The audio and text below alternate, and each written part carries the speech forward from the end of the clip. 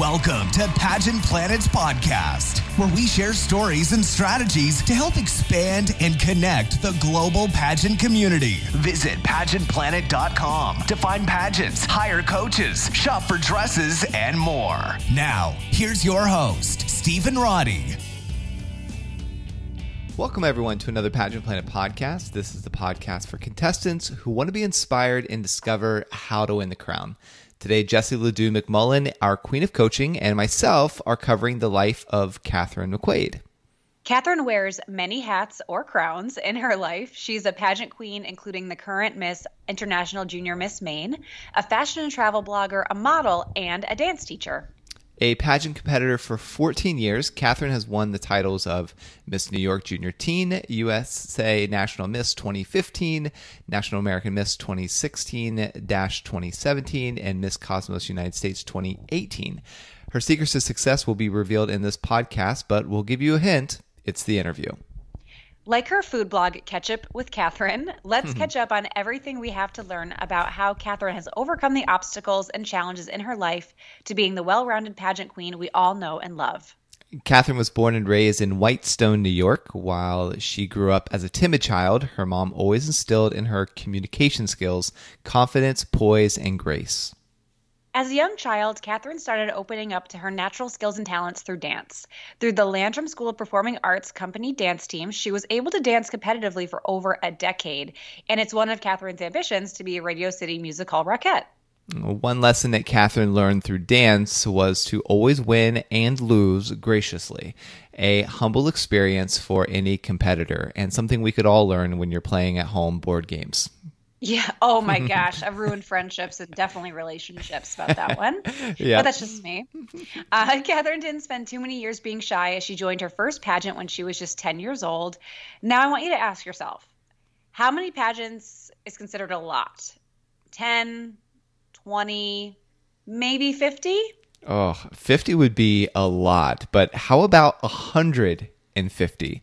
And that's right, Katharine has competed in over 150 pageants in her career, which has helped her shape the woman she is today. 150? That's crazy. Wild. That's got to be some kind of a record. It's got to be. I wonder if our Pageant Planet directory can shed some light on that too. Well, yeah, I'd love to see it all at a glance. I know. I've been brainstorming a new feature that kind of will list like who has competed in the most pageants, like kind of ranking it out that way. But yeah, it'll be interesting. She's got to be number one. To my knowledge, she would be. I think the most. I heard of one girl. I talked to her a while back that she said around this number, and I thought she was lying because I was like, "There's no way." But yeah, now that I hear like two girls saying around the same number, and I don't even remember what that girl, how many she competed, but it was in the 100 or hundreds. Because I'm like, what? That would be, I remember thinking like, that would be like 10 a year for like 20 years or something crazy. And so anyways, Katharine, that's basically, I don't know how old she is now. I'm sure we might get into it, but like 150, if she competed for 14 years, it'd be roughly 10 a year. Well, and if you think about it, I think Katharine got her start in a lot of glitz pageantry, possibly. Maybe I'm wrong, actually. I think I might be wrong. But anyway, when you think about the glitz pageant circuit as a whole, they're having pageants every single weekend, and there's no non-compete, and there's no limit. So I can remember, what was that? There's an HBO special, probably 20 years old. I think it's called Living Dolls, and it was basically like that. The glitz contestants were going from city to city, state to state, every single weekend. So, they could have knocked out easily 25 in a year that way. Yeah, that's true. That's true. But glitz pageants pay big money too. Like if you win, you can win like 10 grand, right? You can pay a salary on it, basically. Yeah. So, if you go around and you have a winning dress and a beautiful girl and, they have all the right stage presence, you could probably rack up $50,000, $60,000 in a year. That would be nice. That would be all right. But that's one of the reasons why glitz dresses go for so expensive, too. That's true. It's like there's a lot of money around it. Yep. Pay to play. Yeah, you do. So her journey began competing in the National American Miss system. So not Glitz. I was right there, right/wrong, because I corrected myself. Anyway, a pageant system that's widely regarded as one of the best for developing young women's confidence and self-esteem through its competition. And not to mention the annual prize package adds up to tens of thousands of dollars each year. And I mean, gosh, it's that number is dwarfed in true comparison. I mean, it's over $1 million in prizes each year. Yeah, National American Miss. I mean, because they submitted all their prize packages, and what was it annually when we were reviewing it as a team? I think it was $1.4 million that they give away or something like that. But it was definitely over $1 million. Yeah. So, but it wasn't until 2012 that Catherine won her first title, Miss New York Junior Teen, and she went on to compete for the National Junior Teen title. And although she didn't place, she still won the Golden Achievement and Service Award for her platform, along with a few optional awards. She also created her own mentoring program at St. Luke's School from the 6th to the 8th grade in Whitestone for pre-kindergarten students, among numerous other volunteer efforts, which in total have accumulated over 5,000 hours of community service. Wow. That's tremendous, yeah. One cause that Catherine has held close to her heart and has been striving to raise awareness for ever since she started in pageants is pancreatic cancer awareness. And in 2005, her grandmother passed away from pancreatic cancer. And pancreatic cancer is the 4th leading cause of cancer-related deaths in the United States. And this form of cancer has no cure and no early detection, and its high mortality rate are caused by its rapid spread to nearby organs. So it's a really tragic form of cancer. So one cause that Catherine has held close to her heart and she's been striving to raise awareness for ever since she started. And oh crap, I messed up. All right, we're going to jump forward. So one year for Christmas, she received a pot holder making kit. And this brought back memories of her and her grandmother when they would do this activity together, and cue the like aha eureka moment as Catherine's platform Promoting Hope Pot Holders for Pancreatic Cancer was born. And the Promoting Hope Pot Holders for Pancreatic Cancer Awareness has fundraised over $6,000 for the Lustgarten Foundation Pancreatic Cancer Research Association, and she's only $4,000 away from her bigger goal of $10,000 for the cause in memory of her grandmother. And this is a coaching moment, because first, platforms should come from things you're organically interested and dedicated to. And for Catherine, this was pancreatic cancer. But they still don't need to be directly related in the forms of pot holders. Like, pot holders have literally nothing to do with pancreatic cancer. So she found a cause that she was passionate about and an activity that made sense for her, that she was able to scale onto a national level to a large scale fundraiser. So it doesn't always have to be a direct connection with what you're doing to raise money or raise awareness for your platform. So think about things you enjoy doing. Think about things you have access to more naturally that it's not going to cost you a ton to be able to put resources back into your platform. So think outside the box. Pot holders. I'm thinking it's the loom, where you like stretch the looms in and out of those pot holders. I mean, I think every little girl had one of these kits growing up, and Catherine took something that simple and tied it to her platform. So don't feel like it has to make sense perfectly at the start. It just has to feed the goal of supporting your platform. Does that make sense? Yeah, it does. Because we see this in the, the walkathons for cancer. It's like you get somebody to sponsor you for every mile you walk, and you walk pretty much like all night. So you see things like that. You see people selling T-shirts in order to raise money for their platforms. So yeah, like taking those things that one you do naturally and that you enjoy doing as a hobby. So how do you craft that into raising money for a platform that you're actually passionate about? So it's just connecting the two, and it's really smart. And most times people, I see this happen with girls that are entering pageant for, the first time or the first few years. They try to do a platform that they feel like the judges will connect with versus a platform that they connect with. That's very true. And we actually talk about it in a different podcast, but basically, so pancreatic cancer and cancer in general are things that touch millions of people. So you want to make sure that even if you're doing a specific type of cancer, like Catherine's doing pancreatic cancer, it still is a very widespread disease. So she's not really pigeonholing herself too much by selecting a specific type of cancer.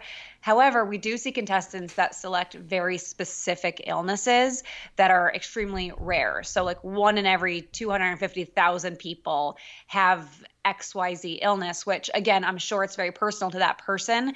But when you get to that level of rarity, you do want to kind of umbrella yourself in with a larger scope of platform. That way you're not limiting yourself with how impactful you can be and all the different ways you can partner with other organizations.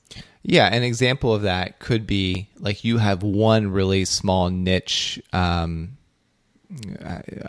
disease or crisis that you're passionate about, but rather than just hyper focusing on that, you can cluster them together and say, I want to represent all the underrepresented small niche diseases, so all the underserved things, and then you could kind of jump in and out of some. So by clustering them together, you're able to reach more people. So I would actually disagree with that a tiny bit, Stephen. And I would just say, instead of trying to be the person for all those little ones, because if you're trying to be everything to everyone, you're nothing to no one, I think. But if your rare disease or rare cause is, say, related to blood clotting, blood something related, you can say, okay, blood cancers or blood health, and you could do all in that niche. So instead of like jumping around to different types of causes, find a cluster around yours. Okay, that's good. All right, so Catherine's next grand pageant endeavor was towards the USA National Miss 2015 competition, and she heard about the system from social media and felt it was time to try something new. 3 words can be used to describe Catherine's preparation for the national pageant: practice, practice, and practice. Those are the 3 words. And I was going to guess donuts on the last one. I mean, relatable. But anyway, so she practiced her runway, her walks with her outfits on, and had her family and friends ask her interview questions constantly. She went up against 29 other women and happened to be one of the youngest. And we all know how quickly pageant week and pageant nights move, and this is exactly what Catherine was experiencing. Before she knew it, she was standing as one of the top 2 in her fuchsia pink fit and flare halter neck evening gown. All of a sudden, Catherine heard the name of her opponent being called, and she blanked. Like, did this mean that she was first runner-up? Did she just win and not know it? A wave of confusion, shock, and eventually pure joy and enthusiasm came over her as she realized that she was the new USA National Miss 2015. I feel like that happens. So for you, right? Because they say, okay, we're going to call the first runner-up and then you. And then when you heard, for you, when you heard the other contestant's name called, was it like a moment of sadness, or are you replaying it in your mind okay, call Susie Smith, call Susie Smith, call Susie Smith? Well, mine was different because it was called out of the top 10. So I was standing with 5 other people, and the next name was Miss International. So that was easy to guess because you just knew it was the next. But that's a great question because I do feel like pageants skip around. Some pageants say the next name we're going to call is the winner, or some say the next name we're going to call is first runner-up. So if you're competing in 150 pageants and you don't really know what direction they're going to go in that particular year, I get it. And I think you see it on the faces of a lot of contestants in those final moments. Yeah, and I feel like if I was the first runner-up in that scenario and they called my name, I would initially be like, right. I didn't win. Right. Oh, God, okay. All right, put on a smile. But all right, so Catherine had this to say. She said, it was amazing considering I've been competing since the age of 10, and winning a national title was like a dream come true.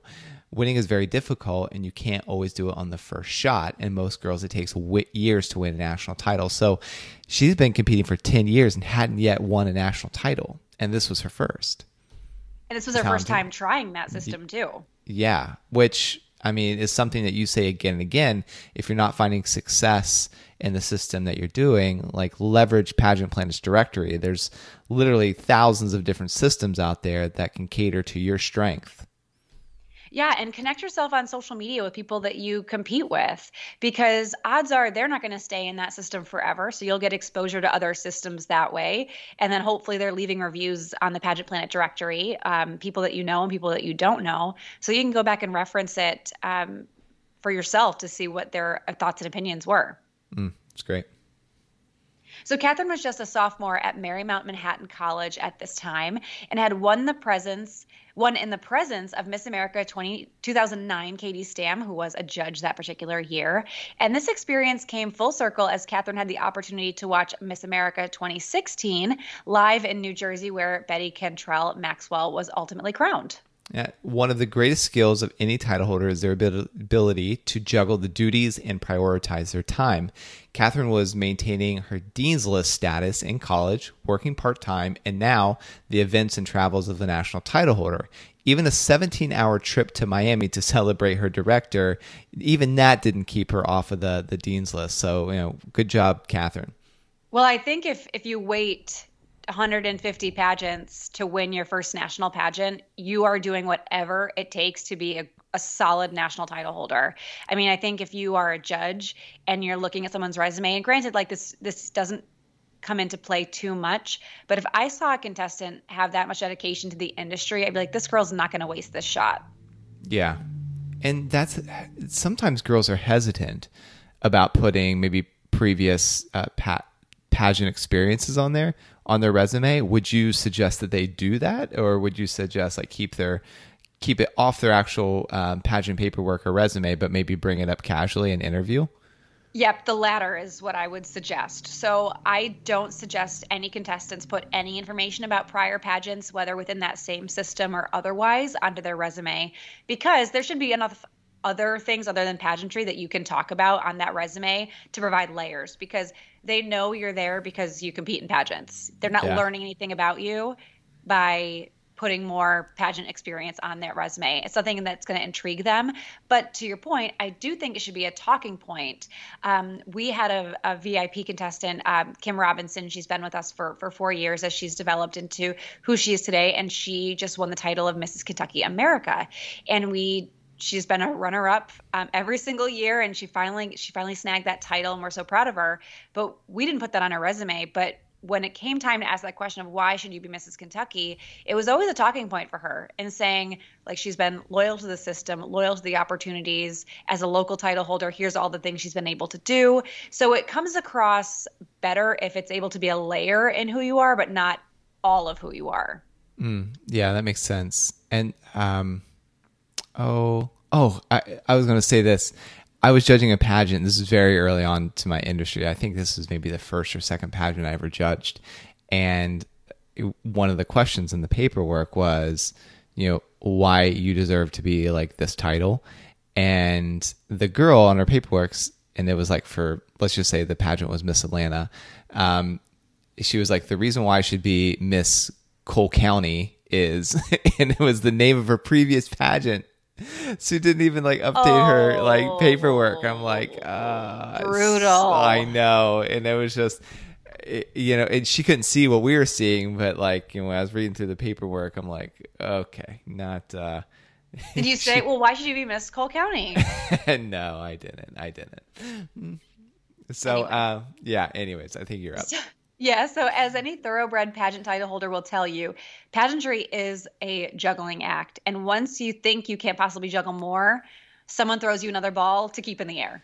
Yeah, so Catherine had been modeling for designer Ashley Loren, who's a doll, a bridal, prom, and pageant gown designer. And this led Catherine to be able to model in fashion shows and for magazines like Prom Cool Book 2017. And for those of you that don't know, like the Cool Book is kind of, it's a conglomerate of retailers. They all join together so they can get deeper discounts when they purchase dresses from like Giovanni or whatever, because they have more buying power. So they all cluster together. That's cool. Yeah. And then they have this like their own little magazine that goes out to the retailers to show like what's hot. So she did that, and then her modeling experience dates back to 2011 when she was on the cover of Supermodels Unlimited Role Model Edition in 2011. It's really no surprise that she was awarded the Presidential Lifetime Achievement Award in 2015 for her work and service. And for those that are not familiar, in the US, there's different tiers of the Presidential Service Award, and certain number of hours qualify you to receive those different levels. There's, I think, bronze, silver, gold, and then lifetime.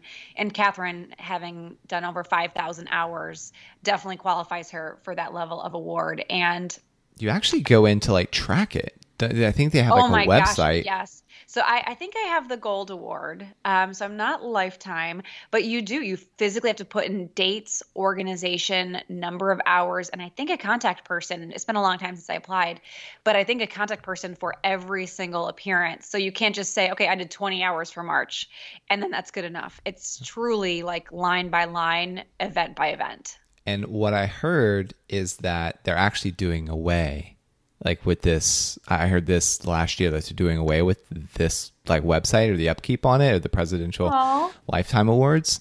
I have not looked at it for myself. I was having dinner, Renata and I, with a pageant director, and she was one telling us this. But the good news is Pageant Planet's creating something to fill that gap. So that'll be released this year so that you can track your volunteer hours, and then everybody in the community, it's a way to keep them honest. And so you can only go back like 7 days from your event. So like if you volunteered today, you would have 7 days to record that, or you won't be able to record it anymore. So that's a way to keep people honest, and you tag the organizations and all that stuff too, and you put the times. And so it'll be a way for us to, again, keep people honest. There's some pageants out there that track how many hours girls volunteer and all that. But if you're attached to our email list or you're subscribed to Pageant Daily, you'll see when it comes out. So you can start making your volunteer hours public, because some of these things, like when girls say I volunteered 5,000 hours, it's really hard for a lot of people to wrap their mind around. And sometimes it's easy to be like, yeah, right. But if you have like, no, here's my profile, here's all the different places I volunteered and I logged all my hours, then all of a sudden it makes it real. Oh, for sure. I think it kind of goes hand in hand with contestants that say they've raised $1 million or something. And not to say that people haven't raised $1 million for their platform. Usually that's like they attended an event in which they were a title holder at that raised money there, and they were a part of that event. So not the greatest thing to do, in my opinion. Right. So like maybe there should be a fundraising component on there too. But so just keep in mind that everything that you do is true to you. You can be a part of that, but just don't misrepresent is the key takeaway there. Yeah, agreed. And which brings me to a coaching moment too, because we talked about interview several times with relation to Catherine and her success. So the coaching moment is like platform work. I get a question all the time, do I need a platform in order to win this pageant? And the answer is usually no, you don't need a platform in order to win most pageants. But the more experiences you have to be active in your community or active with your platform equals more to talk about in your interview. So, wow, I've done these 7 events and appearances. Okay, well, that gives you 7 things to talk about in your interview, and more opportunity for interaction. So if you're at these appearances, you're probably not standing in the corner, or hopefully you're not standing in the corner by yourself, just waiting for your photo op. You're interacting with people. People are communicating with you. You're able to articulate who you are, what your system is, what your cause is, all of that we talk about week to week. So that leads to a stronger interview naturally. The more time for interpersonal conversation, the better that interview is going to be. So while it doesn't necessarily help you directly, there are infinite benefits to having a platform and doing appearances. Yeah, and when you look at people that go to fundraisers, charity events, they are the influencers of the community or the state. They're not just people without influence. Pretty much it's people with opportunities, leaders in business, which makes it excellent networking for you. And Jesse, you're a case in point where you've leveraged your charity work to like create job opportunities for you right after your title. So it's really great networking. And this is the time when you should be expanding that network, because pageantry comes with an expiration date. Even when you win your dream crown, you're on a timer. You got it for 1 year. Like, make it count so that you can get all these contacts, so that after, like Chesley Christ, she's now, she just announced yesterday that she's with I think it's E Entertainment. She signed on. Well, I'm not saying that she wouldn't have had that opportunity had she not been Miss USA, because she's a talented girl, but certainly like Miss USA opened up the door of opportunity for her to like walk right into that job. It made it a lot easier. Yeah, and Rachel Smith too. I think Rachel Smith was Miss USA maybe 2005. I might be wrong there, but she's an ET correspondent as well. And I guarantee you that there was some exposure she had as Miss USA that allowed her to eventually, I don't think she joined right away, and now she's a regular. So just keeping those communication lines open and proving your worth stands the test of time and time again. Yeah, and you can get those. The long story short of this is you can get those opportunities by being like having a strong platform and attending these charity events, because you just never know who you're going to meet. Mm-hmm. Okay, so in 2016, it was time for her to go back to the pageant that started it all, National American Miss, but this time as a Miss contestant. And Catherine got to represent New York and Hollywood, California against 36 contestants. Being a former USA National Miss title holder is a huge accomplishment, but Catherine was competing at another pageant that annually sweeps Pageant Planet's Best in Pageantry Awards in numerous categories, including Best in National Pageant, Best National Director, and USA National Miss is often right up there as well. So they're very much on the same playing field. So it wasn't going to be a walk in the park for her to go from USA National Miss national title holder to National American Miss national title holder. Yeah, and maybe it was deja vu, maybe it was her destiny, but Catherine won the title of National American Miss at 20 years old, just 10 years after she first competed in the system, and this occurred over the Thanksgiving weekend, and Catherine had one more thing to be thankful for. The role of National American Miss includes traveling across the country during the summer for the pageant program summer tour. She had the opportunity to participate in the national photo shoot, take a free trip to Disneyland, and continued to promote her platform of pancreatic cancer awareness. Amongst Catherine's pageant successes, she was still excelling in her education and community service initiatives. She graduated magna cum laude from Marymount Manhattan College with a major in communications arts with a concentration in creative media.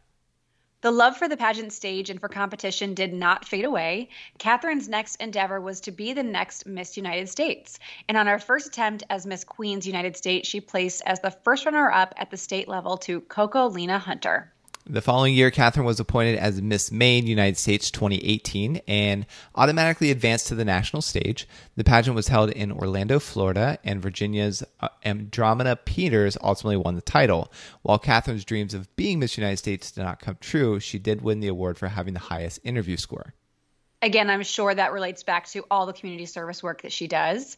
Yeah. And her next venture was to Washington, D.C. to compete at Face of the World USA competition in the hopes of representing the USA at the international pageant. The Face of the World pageant provides a unique experience and opportunity for both men and women around the world. It allows for its competitors to be married, single, divorced, have kids. There's really no rhyme or reason to their level of contestant, so anyone is welcome. And Catherine's scores and performance for photogenic, runway, evening gown, and video introduction competitions were good enough to place her as the second runner-up. And then in 2018, it was announced that she would be assuming the inaugural title of Miss Cosmos United States 2018.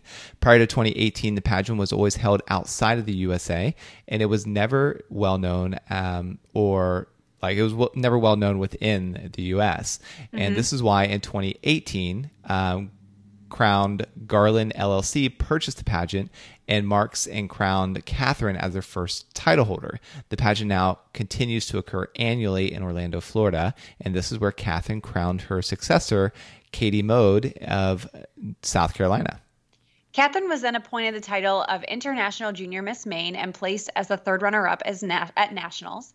And her most recent pageant success was placing in the top 20 at Miss New York USA with hashtag Team Fabulous, which is Ashley Loren, wearing an Ashley Loren icy blue gown. Ashley Loren is she's just so good at marketing and branding. Mm-hmm. She's just if you've ever seen the little caricature of the Ashley Loren, that's what Ashley looks like in real life. So if after hearing Catherine's story, you're still wondering why her name sounds so familiar, it's because she's been featured several times in our Best in Pageantry Awards. In 2019, she was featured in the top 10 Best Miss Headshot for her high glitz and glamour headshot perfected with silver earrings and her hand up in her blown out hair. And in 2020, she was 9th in our top 10 Best Evening Gowns for her sapphire blue classic ball gown at Miss Maine United States. She's only 24 years old, and Catherine still has quite a few Miss years ahead of her. Where will she compete next? Follow her journey on Instagram at Catherine McQuaid to see where her pageant journey will take her. Yeah, and if you would like to be a featured contestant on our next podcast, create a contestant profile with all of your information, hidden facts, and what makes you special. Then email support@Pageant Planet with the title podcast feature so we can review your profile. We'll let you know after you submit if you are scheduled. And also a special shout out to Maria Giorlando for doing this research, and thank you for listening. And if you've received any benefit from this show or for ones previous, please consider giving us a 5-star review. It might seem like a small action, but it really does help us keep the show going. So until next time, take care. Want to become a part of pageant history? Create a free contestant or business profile on PageantPlanet.com to unlock hidden features and connect with other experts throughout the world.